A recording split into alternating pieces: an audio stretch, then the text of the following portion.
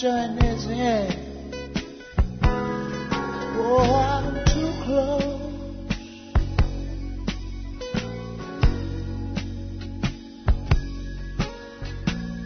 to shaking hands with all my friends. You know I'm too close. Oh, Hi there, welcome to our Soul Food broadcast, a ministry of Calvary Chapel, Princeton, West Virginia. The Bible is 1 Samuel chapter 16. If you can, please stand when you get that. If you're new to Calvary Chapel, we go verse by verse through the Bible from Genesis to Revelations. We are now in the book of 1 Samuel chapter 16 and go down to verse 22. The Bible says, Then Saul sent to Jesse, saying, Please let David stand before me, for he has found favor in my sight. And so it was, whenever the Spirit from God was upon Saul, that David would take a harp and play it with his hand. And Saul would become refreshed and well, and the distressing spirit would depart from him. Now the Philistines gathered their armies together to battle, and were at Sokah, which belongs to Judah. They encamped between Sokah and Azekah at Ephes Dammim. And Saul and the men of Israel were gathered together, and they encamped in the valley of Elah, and drew up in battle array against the Philistines. The Philistines stood on a mountain on the one side, and Israel stood on a mountain on the other side, with a valley between them. And a champion went out from the camp of the Philistines named Goliath from Gath, whose height was 6 cubits and a span. He had a bronze helmet on his head, and he was armed with a coat of mail, and the weight of the coat was 5,000 shekels of bronze. He had bronze armor on his legs, and a bronze javelin between his shoulders. Now the staff of his spear was like a weaver's beam, and the iron spearhead weighed 600 shekels. And a shield bearer went before him. Then he stood and cried out to the armies of Israel and said to them, Why have you come out to line up for battle? Am I not a Philistine, and you the servants of Saul? Choose a man for yourselves, and let him come down to me. If he is able to fight with me and kill me, then we will be your servants. But if I prevail against him and I kill him, then you shall be our servants and serve us. And the Philistines said, I defy the armies of Israel this day. Give me a man that we may fight together. When Saul and all Israel heard these words of the Philistine, they were greatly dismayed. Now David was the son of the Ephrathite of Bethlehem, Judah, whose name was Jesse, and had 8 sons. And the man was old, advanced in years in the days of Saul. The 3 oldest sons of Jesse had gone to follow Saul into the battle. The names of the 3 sons who went to the battle were Eli, the firstborn, to him then Abinadab, and the third Shammah. David was the youngest, and the 3 oldest followed Saul.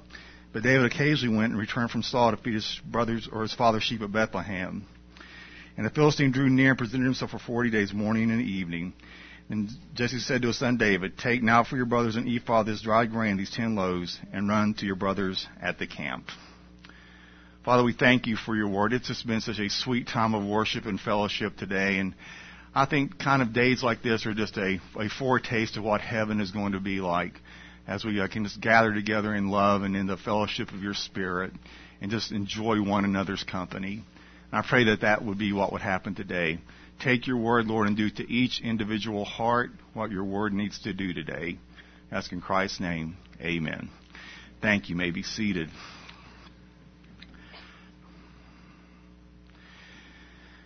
If you've ever read through the book of Psalms as well as in other places, you will have discovered that the Bible places great emphasis on the importance of music as a God-given gift. However, in studying for this, I discovered that musicians often get a bad rap and are the source of many jokes. If I were a better man, I would have ignored them. But instead, here they are. Why do you call a drummer in a 3-piece suit the defendant? Why do you call a guitar player without a girlfriend homeless? How do you get a drummer off your doorstep? You pay him for the pizza. And speaking of pizza, what's the difference between a semi-professional guitar player and a large pizza? Well, a large pizza can feed a family of 4. What did the drummer get on his IQ test? Saliva. So glad James isn't in here. What do you call a musician with a college degree? The night manager at McDonald's. What's the difference between a banjo and an onion? Nobody cries when you chop up a banjo. And finally, how many musicians does it take to pave a driveway?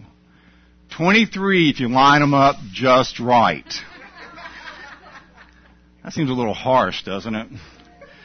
Although I heard one pastor say that Satan was the first worship leader and it's went downhill from there. Now, I don't believe that, Lisa Hawthorne. We're going to discover this morning that despite what I read, praise and worship music is a powerful force in our life when fighting the enemies that will come against us. Now, we left King Saul last week being tormented by a distressing spirit, and so his servants go and bring David to come and play for him. Look at verse 22 with me. Then Saul sent to Jesse, saying, "Please let David stand before me, for he has found favor in my sight."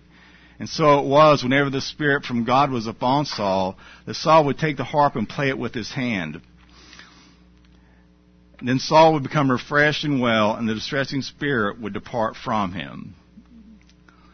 We wonder how this bizarre situation is going to work out, as the rejected king has unwittingly chosen the one who will be his replacement to come and serenade him. Now, David had the skill of bringing relief to Saul. David never had a recital, a lesson, or an audience, but he never had a more impressive debut. David's priorities was simple: to be who God made him to be, to go to where God is sending him, and to use what God had given him to use. Greatness came upon him. He never sought it. He wasn't waiting for greatness. Greatness instead was waiting for him. David was a poet and a musician, skilled at playing the harp and also composing songs. And it's unusual to find such a talent in a man who was also a rugged soldier and a fearless general. The son of Jesse would display musical and verbal skill that would last a millennia. He would be called the sweet psalmist of Israel in 2 Samuel 23:1. Now, through David's praise, deliverance from depression would become a reality. Now, this is not surprising, though, for there is power in praise. Worship can work wonders in our lives. When I'm depressed or I'm blue or I'm feeling like I'm being attacked by the enemy, when I feel that there are demons harassing me, I found that one of the best things that I can do is worship the Lord. Now, Martin Luther believed that the Reformation would not be complete until the saints of God had two things in their possession: a Bible in their own language and a hymnal, which they called a psalter. He believed they needed the book that could lead them to a deeper understanding of the faith, and a hymnal that would help them express their joy and delight of the depths of that faith. That's why we take the time to sing songs and to worship together when we gather here. Let me ask you a question. Do you have to be ultra emotional to worship God? No. Remember, God looks at the heart. Now, some people do weep and get emotional, but if you sit there with your eyes shut and you are fully devoted to God in worship, God honors that just the same. What I'm saying is there is no formula, and no one way is any better than the other. I just want us to realize this morning that the worship music that we sing is more than just a filler or an interlude to the sermon. It's more than just one more box we check off before we go to the Cracker Barrel. It is to prepare our hearts for the Word of God. Now, if you think I'm overemphasizing that, go home and do a Google search how many times words like song, sing, or sung, or one of its derivatives is found in the Bible. And I would also say that if all you listen to is secular music, I would encourage you to begin to replace that with some Christian music and just give it a test and see if your outlook on life doesn't change. It's the old adage of garbage in, garbage out. Now we come to chapter 17. It's one of the all-time favorite stories ever told. It has the ingredients of drama and excitement, anticipation, and the satisfaction of the good God defeating the bad guy against all odds. The story is so skillfully told that it holds our attention, and captures our imagination, no matter how familiar it has become to us. Look at verse 1 with me. Now the Philistines gathered their armies together to battle, and were gathered together at Sokah, which belongs to Judah. They encamped between Sokah and Azekah and Ephes-Dammim. And Saul and the men of Israel were gathered together, and they encamped in the valley of Elah, and drew up in battle array against the Philistines. The Philistines stood on a mountain on one side, and Israel stood on a mountain on the other side, with a valley between them. Our text takes us to the crux of an impending conflict between the Philistines and the armies of Israel in the valley of Elah, which is a vast canyon about 1 mile wide. On opposite sides of the valley, there was sloped terrain, and situated on those facing slopes were the armies of Israel and the Philistines. It is here that our story is going to unfold. The chapter opens with these ominous words. Now the Philistines gathered their armies together for battle. Now this is not the first time that we have seen this situation develop in 1 Samuel. The Philistine threat has been in the background of the entire narrative of 1 Samuel, and it will be there until the very end of Saul's life. In fact, Saul is going to die in a conflict with the Philistines when we finally reach 1 Samuel chapter 31. The Philistines first appeared in this book in chapter 4, where we read that at Aphek, the Philistines drew up in line against Israel. Now, please note that phrase in verse 1 that says, which belongs to Judah. That reminds us that the Philistines are encroaching upon Judean lands. In other words, the Philistines and Goliath are trespassing. They have come to a place they do not belong. They have come to a place that belongs to God's people alone, a place that in God's eyes they have no right to be. The first thing I would like us to notice is that the word Ephes-Dammim translated means the border of blood. And that tells me that whatever we face in life, whatever that thing is that we wrestle with that seems unconquerable, the truth is it can't come any closer than the border of blood. The blood that our Lord shed protects us from the evil one. And even when we do go through giant trials, we must remember that all adversity must be sifted through the fingers of God's permissive will. Satan can do nothing without the permission of God. And if that permission is given, it is only to make us stronger and more like Christ. Now it is interesting that although the Israelite forces gathered to meet the renewed aggression of the Philistines, we are not told of any active leadership from Saul. It simply records, and Saul and the men of Israel were gathered and encamped in the valley of Elah and drew up in line of battle against the Philistines. Now the grammar of those sentences contains something of the difference between the two sides. The Philistines gathered, which is in the active voice, while Saul and the men of Israel were gathered, which is in the passive voice. There is no sign of active leadership among the Israelites. Saul is just among those who were gathered. But wait, it says in verse 2 that Saul and the men of Israel were camped in the valley of Elah. But here in verse 3 it says that both the Philistines and Israel stood on a mountain with the valley in between them. This is the kind of thing that Bible critics like to point to, saying that the Bible always contradicts itself. So what's the answer in this case? Actually, it's pretty simple. It says Saul and the army camped in the valley. And so the rest of Israel who were not in the army, such as the elderly and the women and the children, were obviously the ones who were watching from the mountaintop. And allow me to insert here that battles are never won on a mountaintop. Battles are almost always fought in the valley. Personal valleys become the sites of personal conflicts. They are the giants of the soul. Goliath comes in many forms, shapes, and sizes, albeit always very large. Your giant may be an overwhelming set of circumstances, a terminal medical condition, a personality in the workplace, or a situation with your employment. For some, it's the Goliath of habitual sin that meets you in the valley of your weakness and continually intimidates you and robs you of your personal joy, hope, and freedom. But make no mistake about it, we will all walk through valleys in this life. Look at verse 4 with me.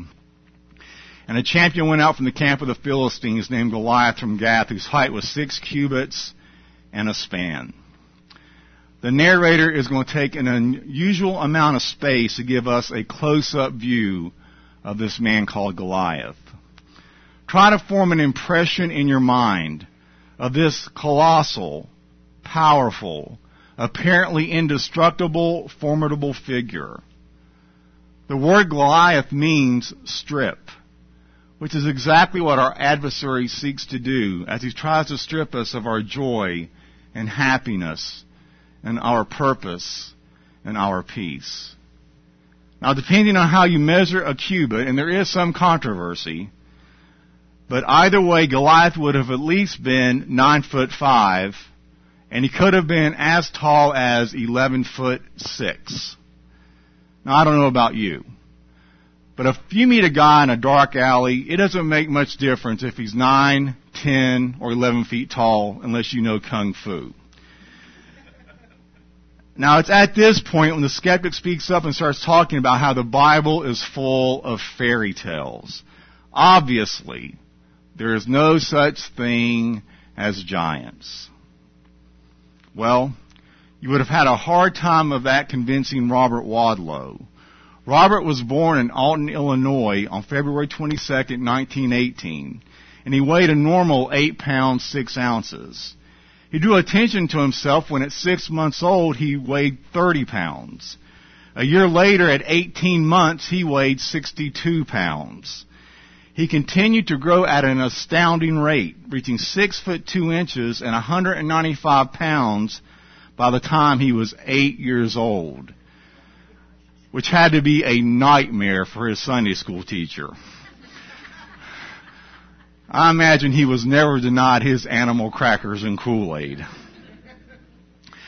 When he finally quit growing at his height of 8 feet and 11 inches, it qualified him as the tallest person in history as recorded in the Guinness Book of World Records.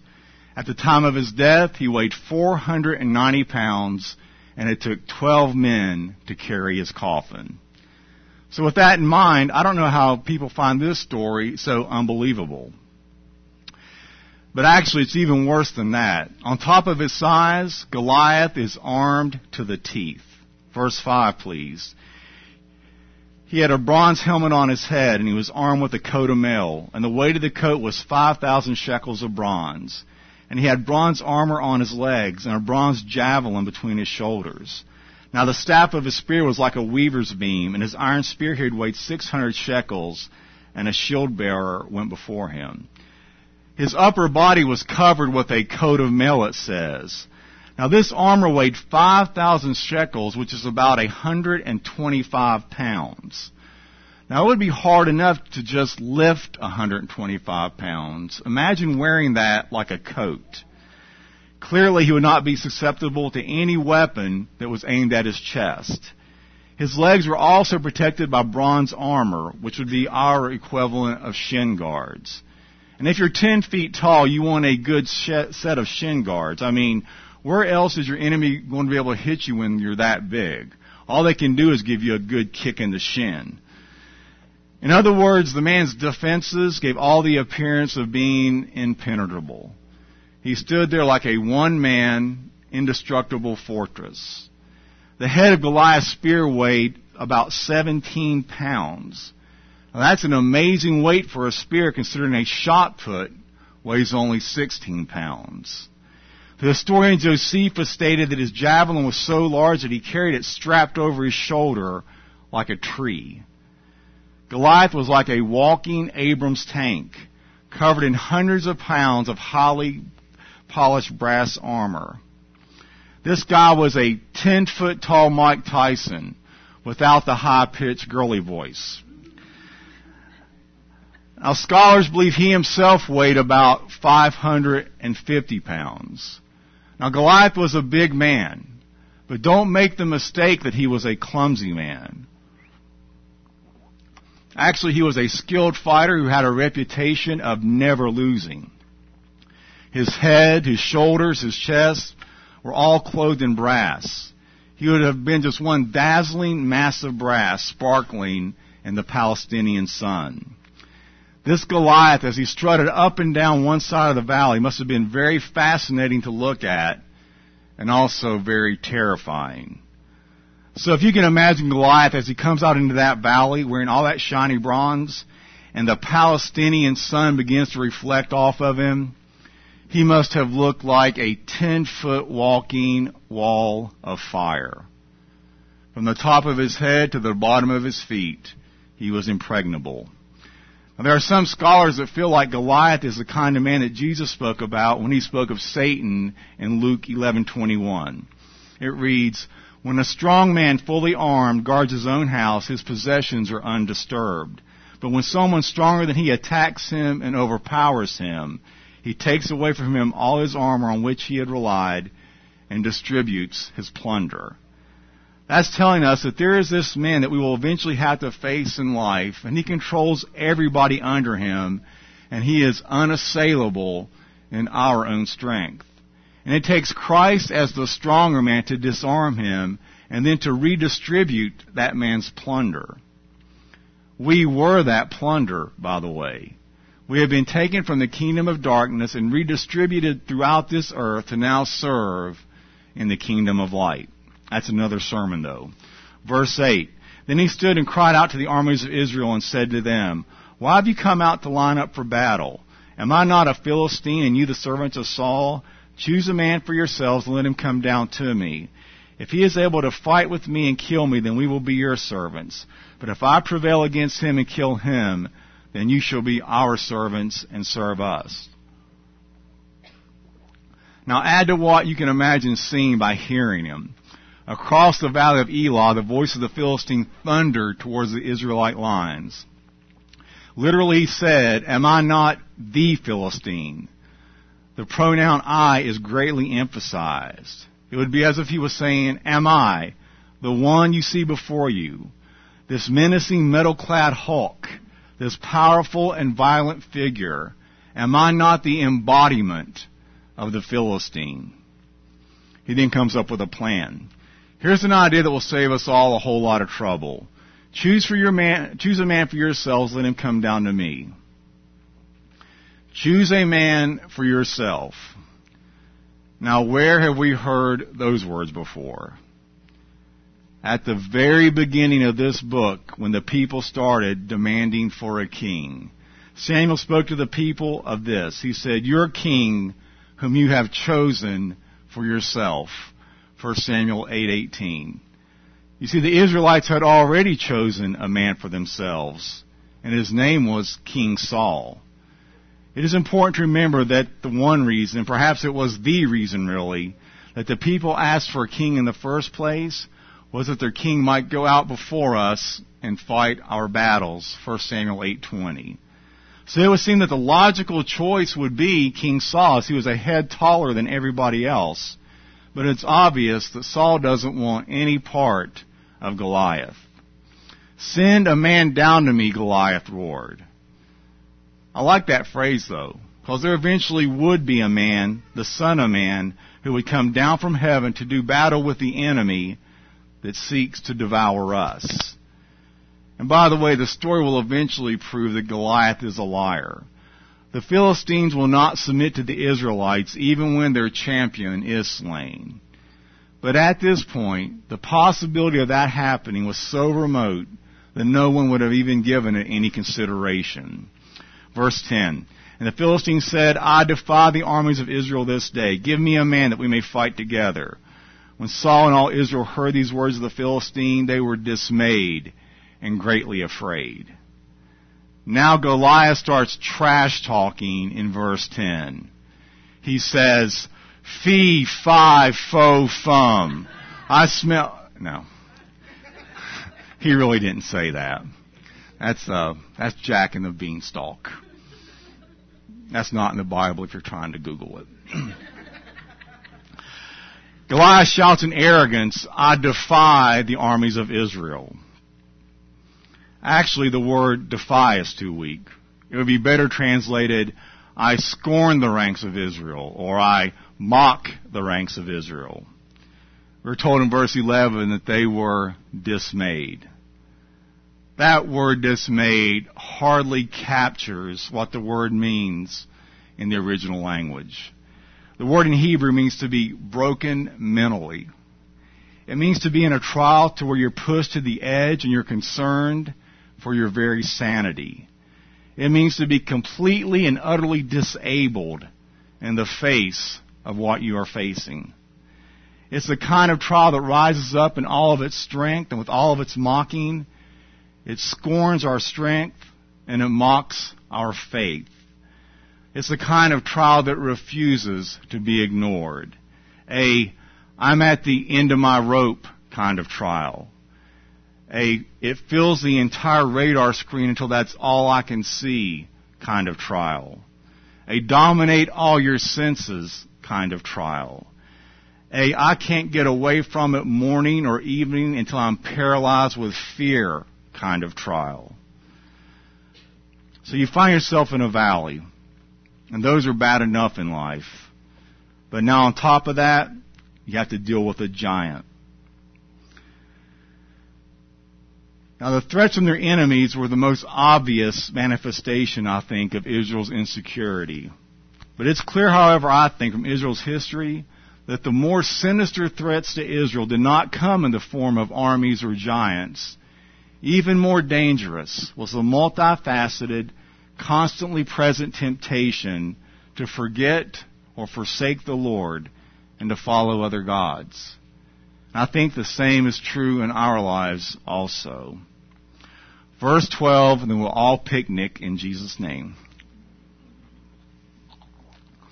Now David was the son of the Ephrathite of Bethlehem, Judah, whose name was Jesse, and who had 8 sons, and the man was old, advanced in years in the days of Saul. The 3 oldest sons of Jesse had gone to follow Saul to the battle. The names of his 3 sons who went to battle were Eliab, the firstborn, next to him Abinadab, and the third Shammah. David was the youngest, and the 3 oldest followed Saul. But David occasionally went and returned from Saul to feed his father's sheep at Bethlehem. And the Philistines drew near and presented himself 40 days, morning and evening. That tells us that David didn't remain in Saul's camp permanently, but he went back and forth between the camp and his home to feed his father's sheep. And it wasn't until after David finally kills Goliath that Saul takes him permanently in to be one of his armor bearers. And we may very well wonder why this standoff continues for so long here in chapter 17. With both sides feigning a fight with a bunch of loud shouting and all the hype of war, but with no real contact or any kind of casualties. It is my opinion that Saul and his army does not really want to fight, and neither do the Philistines. But in some ways, it's easier to understand the Philistines' reluctance. You see, they employ steel as well as bronze in their implements of war. And they have chariots, for example, but these are designed for relatively level ground, not mountain slopes. So each other is hoping that the other will be the first to charge up the other hill and thus be at a disadvantage. And so Goliath taunts the Israeli army. They cannot even look at each other in the eye because they realize they're being shamed and openly shamed. And he doesn't taunt them just 5 or 6 times, but twice a day for 40 days. Now the number 40 in the Bible is the number for testing and trials. 40 years the children of Israel wandered in the wilderness. 40 days it rained in the days of Noah. 40 days Jesus was tested by Satan in the desert. So if you can imagine, they would begin their days with Goliath taunting them, and as they hung their heads all day, he would taunt them just one more time in the evening, just in case they forgot their place. Now in closing, Goliath has crossed the ravine of the valley, and that warns me this morning that if we tolerate a giant long enough, the giant will begin to try and take over our land. While they boast of their strength, they slowly move in closer. And pretty soon they dominate all your thoughts, steal your joy, and rob away all your peace. Each day for a month and a half, Goliath comes and delivers his challenge. And each day the Israelites become more and more afraid.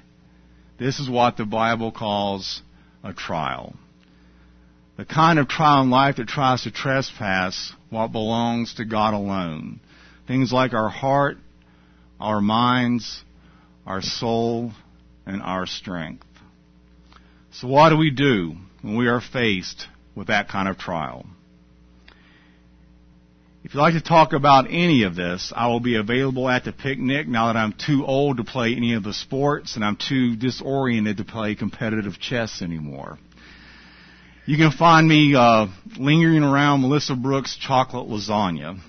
Now, you don't want any of that. It doesn't taste very good. It actually made me a little sick the last time I ate it. So, as your pastor, I'm just trying to protect you.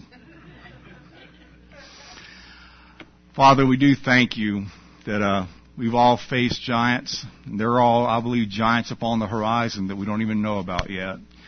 But we know, Lord, that your Holy Spirit is the giant slayer. And I just pray, Father God, that all of us in here are in a different place in our relationship with you. And you know what each of us need to make us the person that you would have us to be. I pray, just do that, oh God. We ask in Christ's name. Amen.